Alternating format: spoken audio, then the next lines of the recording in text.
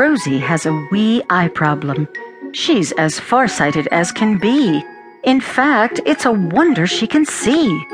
Yet, through her thick spectacles of bottle glass, she continually creates real coiffures of true class. Still, you need to watch closely if you're at all wise, or you might just get a decided surprise. Her coiffures resemble those done with a pottage beater or a ladle whisk, which can certainly whip up a big hairstyle risk.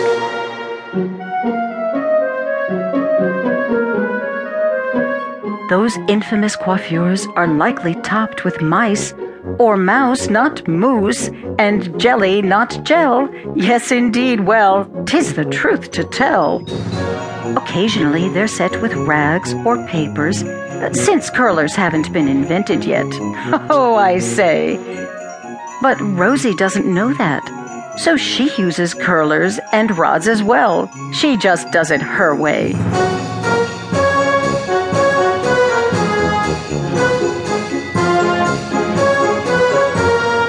One could probably call her coiffures a mouse coif, or a jiggly jelly set, or a ladle whisk twirler, all thanks to the not yet invented little curler.